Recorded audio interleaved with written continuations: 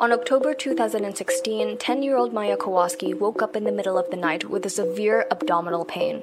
Her parents, Jack and Beata Kowalski, then took her to Johns Hopkins All Children's Hospital, and this is the start of one of the most heartbreaking cases that ended in a mother's suicide. Today, we'll be talking about the case of Maya Kowalski.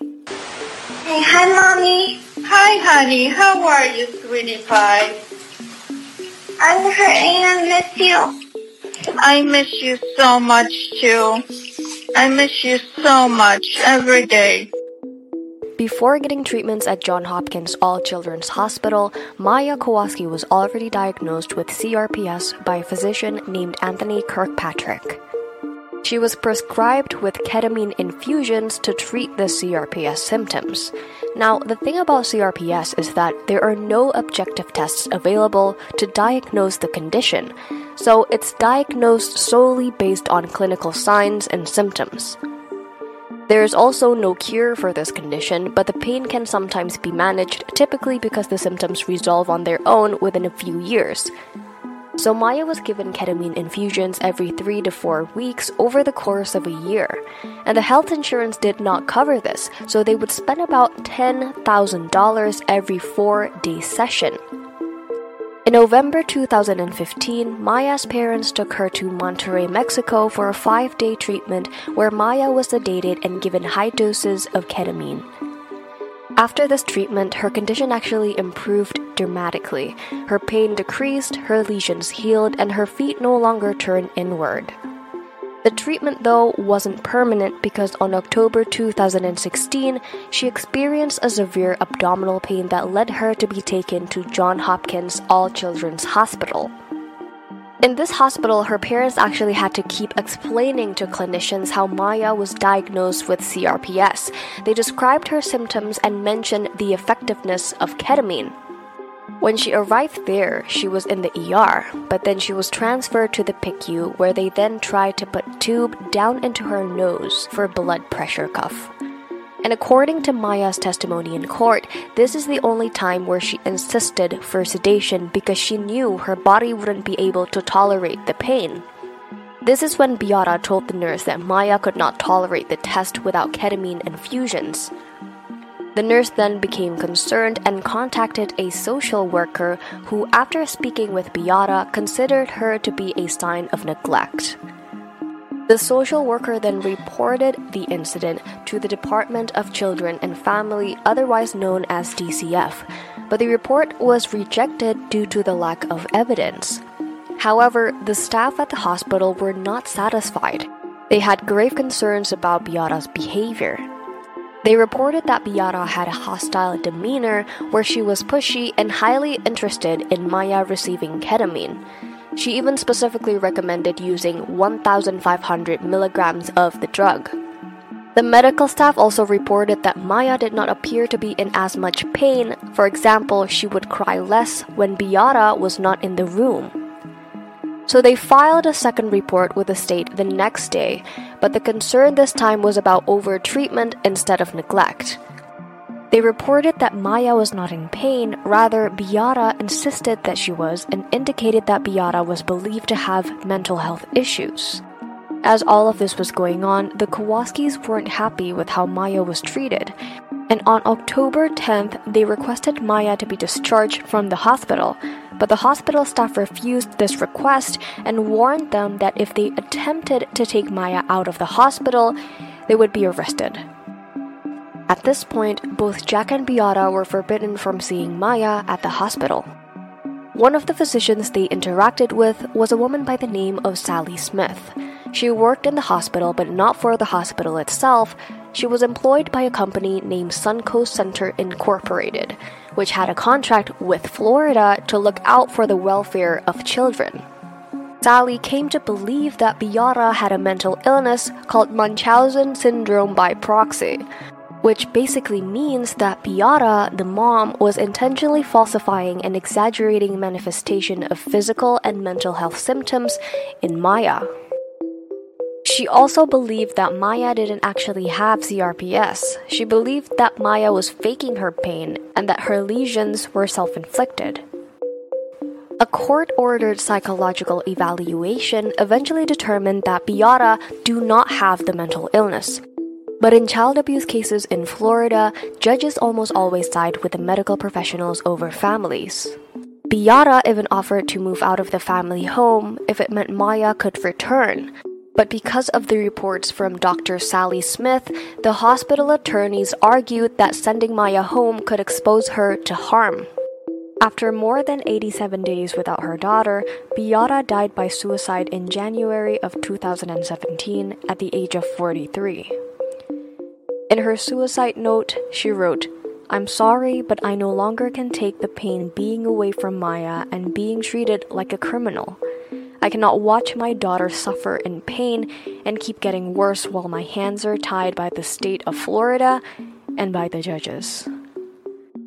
Contrary to the hospital's suspicions, Beata had never been diagnosed with a mental illness, and prior to the DCF's investigation, Jack says she'd never suffered from depression.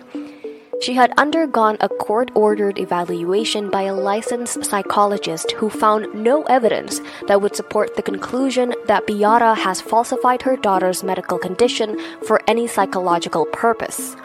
The psychologist also concluded that factitious disorder by proxy may safely be ruled out. At the Kowalski Snacks family court hearing, all children's attorney continued to argue that Maya needed to be kept away from her family and transferred to long-term inpatient medical foster care.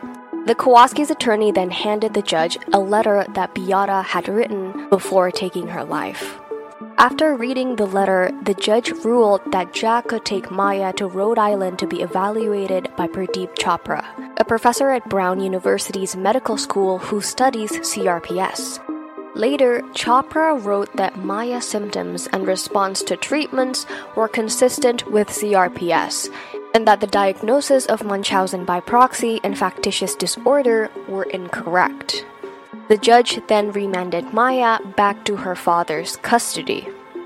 When Maya left All Children's Hospital in January 2017, she weighed less than she did when she was admitted. She was also so weak that it was difficult for her to sit up on her own, and Jack remembers having to put stuffed animal in the back seat of the car to support her body. At home, he says, Maya cried nonstop. Now, here are the things that happened during the 3 months in the hospital according to Maya's testimony in court. Number 1, the nurses there would tell her that she was just making up her pain. So every time she would complain about her pain, some of them would tell her that she's faking it. In her testimony, she also mentioned that when she was in the hospital, she stayed in this one room where there were surveillance cameras all around, and she was told to not worry about them because they don't work, which is also a lie. She also said that one time she was told that she had to undergo something called EKG, so she had to be put in a room where she was left for 48 hours under surveillance, which they did not tell her about. They had a commode in there, but it was put far away from her, so that meant she had to stand up to go to the bathroom. But she wasn't able to walk at that point. And there are times when the nurses would refuse to help her to go to the bathroom, and she would eventually defecate on herself. But the craziest part about this case was even when All Children's accepted Sally Smith's finding that Maya was faking her condition, going so far as to say that the strange bumps and lesions that continued to appear on her arm, legs, and forehead were self-inflicted, they still billed her insurer more than $500,000 for her treatments for CRPS, which is a condition the hospital believed Maya didn't have. So the question is, what was the hospital trying to achieve? And so let's begin the analysis of the case. Now, I'm all for hospitals and organizations against child abuse cases, and I do believe that this level of forcefulness is needed in some real child abuse cases. Children abuse, abuse in the home cases are so complex because there are layers to them. And also, you can find quote-unquote abuse in any family, but there should be records to back that up. But in the case of Maya, to what extent does her family need to prove to the system that Maya is not a victim of child abuse? Because at some point, it does feel like the hospital no longer cares about the child's best interest. They cared more about proving that the child is abused. It's to the point where it feels like they're trying to push a narrative. Because in my considered opinion, until her mom's actions are no longer justifiable, in a sense that they're baseless and there are no records to back her actions up, then they could take further steps. But again, I don't know about the protocols and laws regarding this in the US. But every action that Maya's mom did had a reason behind it, and that could be backed up by records. For example, about the request for the high levels of ketamine to be prescribed to Maya, it could be backed up with the fact that they actually went to 2 other physicians that prescribed Maya the same drug. And Maya was already diagnosed with CRPS at that time. It's no longer a weird thing when she knows about the dosage and the drugs because she's been to physicians that prescribed Maya with the drugs. I don't think that there is any loophole in that. I don't think there is any logical fallacy in that. Also, why didn't the hospital staff think that this could be a liability for the organization? There are so many loopholes that the hospital made, like so many of their statements and reports can be rebutted. And I feel like it's so contradictory, the fact that they want to prove that Maya is being abused by abusing her.